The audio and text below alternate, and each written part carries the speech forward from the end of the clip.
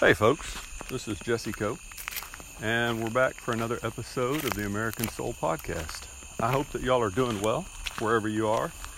Hope that your day is going good, and I sure do appreciate y'all joining me. I say this often, and that's fine.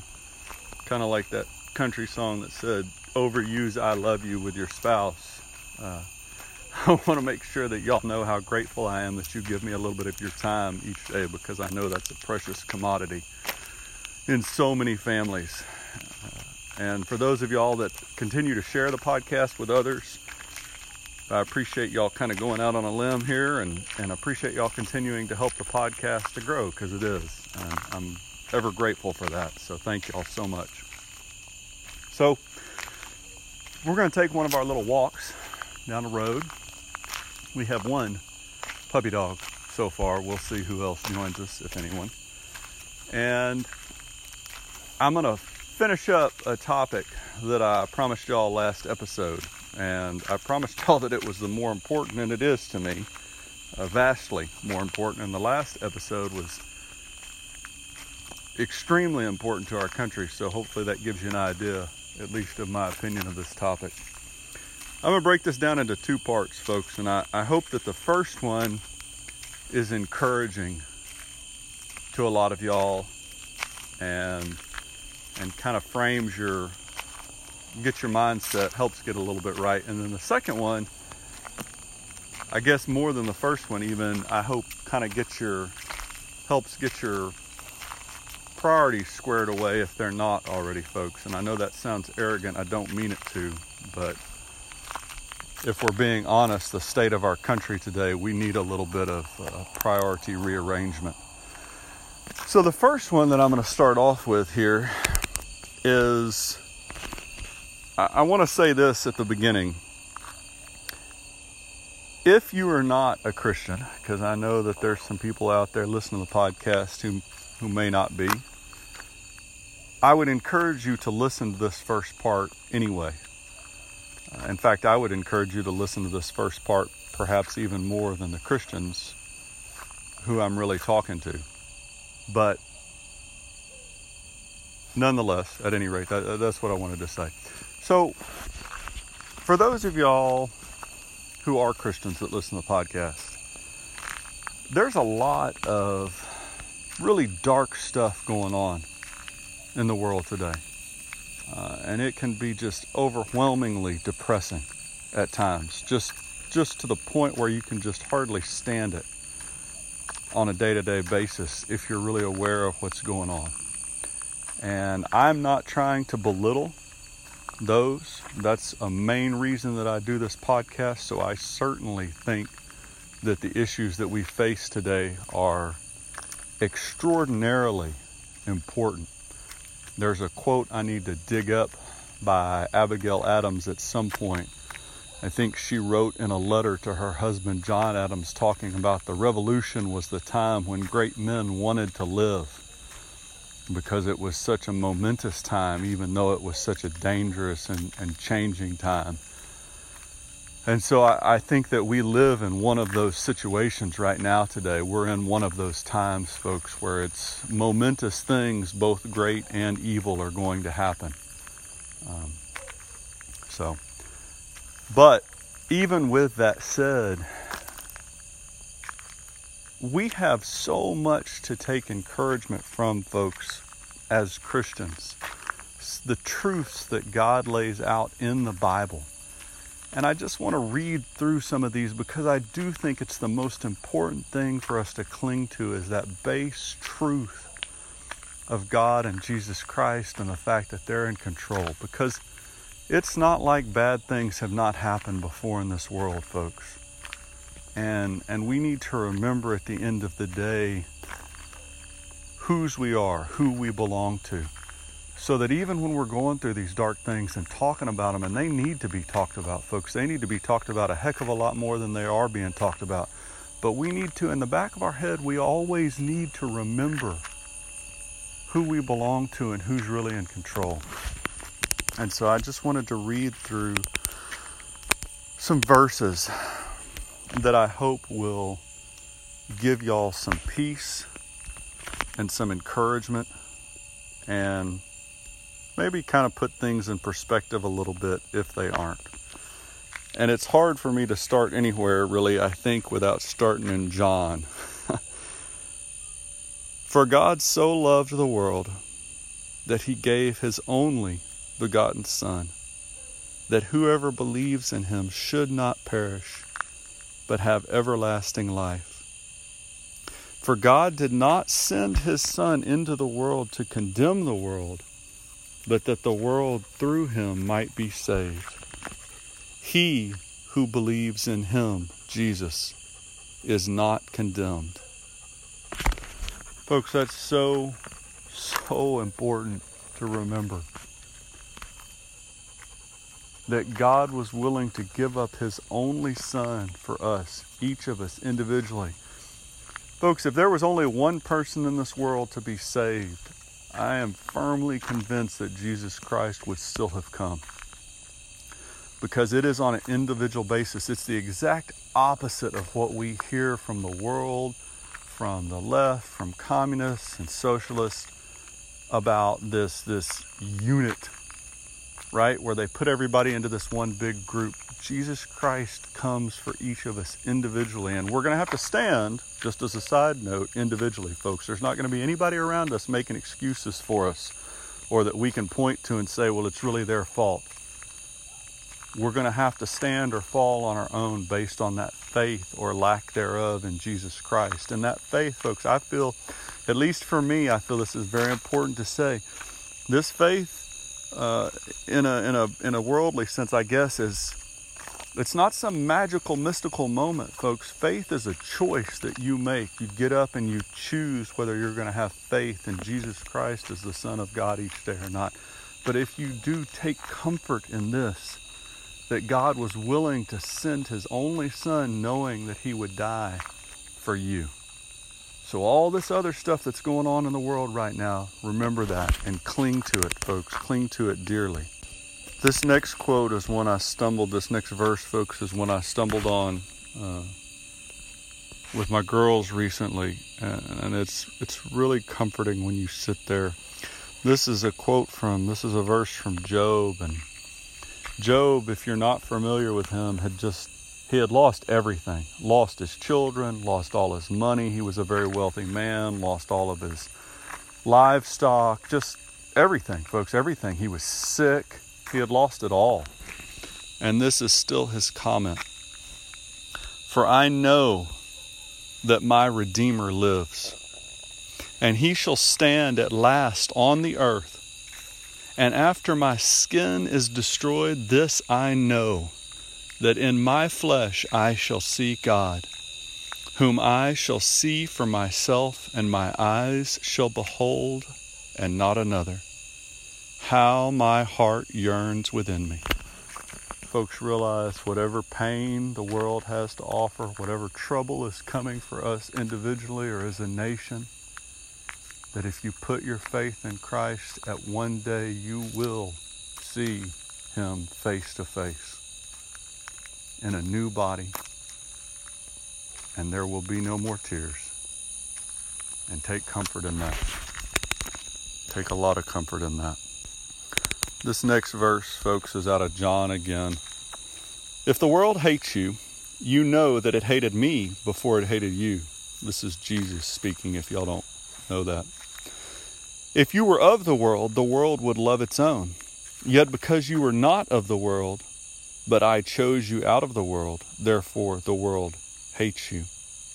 Remember the word that I said to you, a servant is not greater than his master. If they persecuted me, they will also persecute you. If they kept my word, they will keep yours also. But all these things they will do to you for my name's sake, because they do not know him who sent me.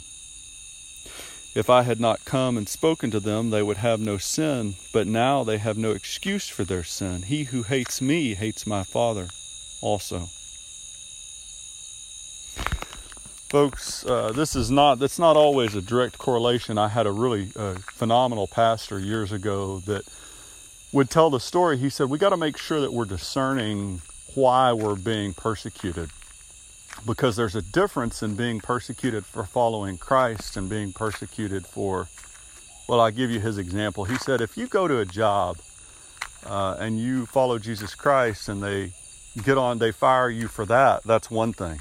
That is persecution because you follow Jesus Christ. But if you go to this job and this job tells you that you have to wear white slacks to work every day, that's part of the uniform, that's part of the routine, and you come in and wear black and blue and purple and brown and every other color but white every day, and they fire you, you didn't get fired because you were being persecuted for Jesus Christ. You got fired because you're an idiot, right?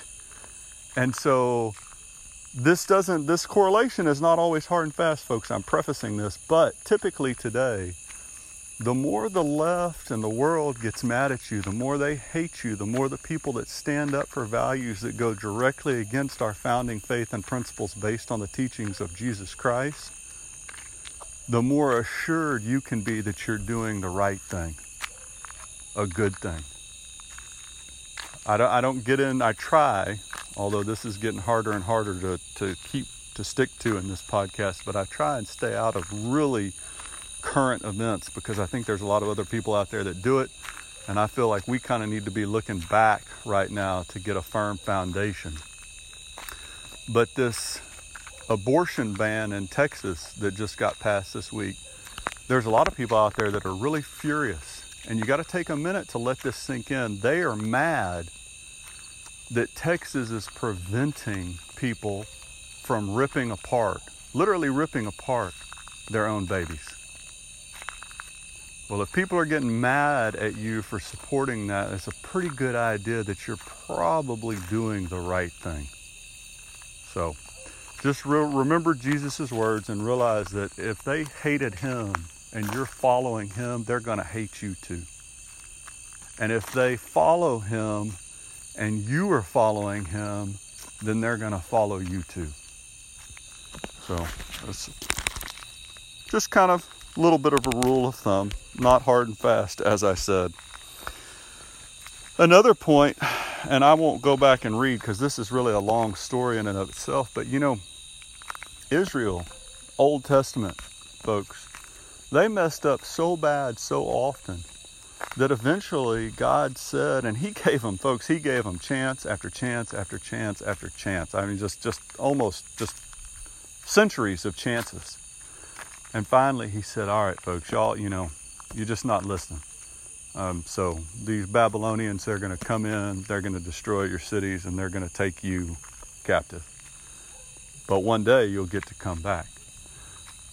I can only imagine that must have just been absolutely heartbreaking for those Israelites that loved God, because there had to be some and that loved their nation, to be carted off in captivity to Babylon, especially a lot of them knowing they would never get back and see Israel again in their lifetime. Folks, I have no idea what God has in store for America today. We may be the last generation that truly gets to enjoy any sense of freedom. We may be the last generation where America is completely whole. We may be on a downward spiral. I have no idea, and nobody else does either. Only God knows that. But this I can tell you, if you cling to God and Jesus Christ, just like the Israelites, you can know that even in those dark hours where their country was being destroyed and they were being shipped off, that he was still in control. He still had their best interests at heart. He still loved them dearly. And for some of us, we really need to hear that, because there's a lot of us, myself included, that love this country. Just almost more than we should, probably. But it's okay, folks. Whatever happens to this country, and I'm not telling anybody out there not to fight like crazy for this country and for the future of this country, but we need to understand that it's okay in the end, because God's got it figured out. Just like he did with the Israelites in the Old Testament, he's got it figured out. And maybe America will go on for another 3 or 4 centuries. Who knows? One can only hope. But either way, he's got it figured out.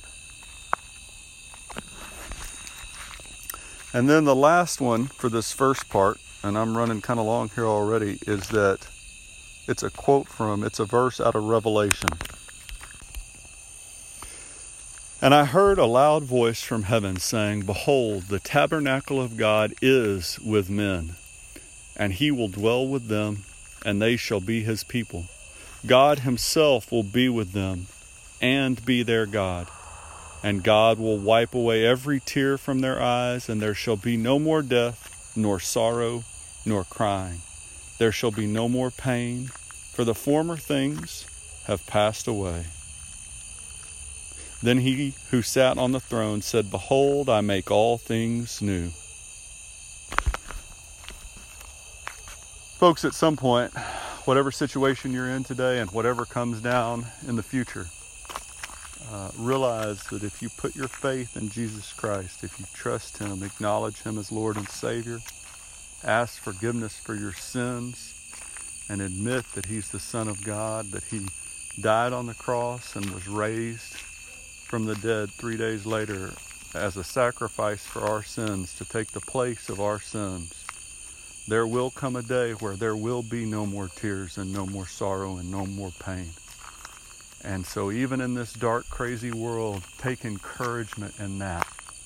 Make that your core so that even when you get really upset and distressed at the things that are going on in this world, that you can cling to that core belief, that core faith, right? And trust that he will see you through whatever situation he puts you in. So important, folks, because I know that Lord knows my wife could talk to y'all about this. Man, I'm pretty down a lot of days as far as our country and the situation that we're in as a nation. And I don't apologize for that, in the sense that I think we need to be talking about it. I think the reason that we're in the mess that we're in right now is because so many people are uncomfortable. They don't want to talk about the hard stuff. I just want to watch my football on TV. I just want to do this or this or this. I don't want to talk about that hard stuff, right? Well, that's why we're here. And so I make no apologies for talking about the hard things consistently and constantly, and talking about them in the light that they're in. They're dark. But at the core, folks, we've got to cling to that hope in Jesus Christ and know that no matter what comes for us or for our country, that we have that hope that one day we will be in heaven with God for eternity, and there will be no more pain and no more sorrow. There will be joy and happiness and laughter and Lord knows what else. C.S. Lewis makes a great description of it in his book, The Great Divorce, if you haven't read it before. Phenomenal book. Makes me smile every time I read it. At any rate, folks, I have pushed up against the window again. I'm going to leave y'all be for tonight or for today or for wherever it is, wherever you are. I appreciate so much your time. And I'll come back. I'm going to probably, maybe next one. We need to have another conversation. Every so often we talk about priorities. And that was what I was going to try and get to in the second half of this. And we may do that next time. But pretty soon we will, folks. I think we got our priorities pretty dang out of line in this country. I don't think, as arrogant as this sounds, I know we do. And we've got to get them back on track or we're going to be in a lot of trouble. Y'all have a wonderful rest of whatever is left of your day, wherever you are. Whatever your sphere of influence is, folks, remember that you have it and use it to spread the light and the truth. Even if it's just a little bit, it helps. God bless you all. God bless America. And we will talk to y'all again real soon.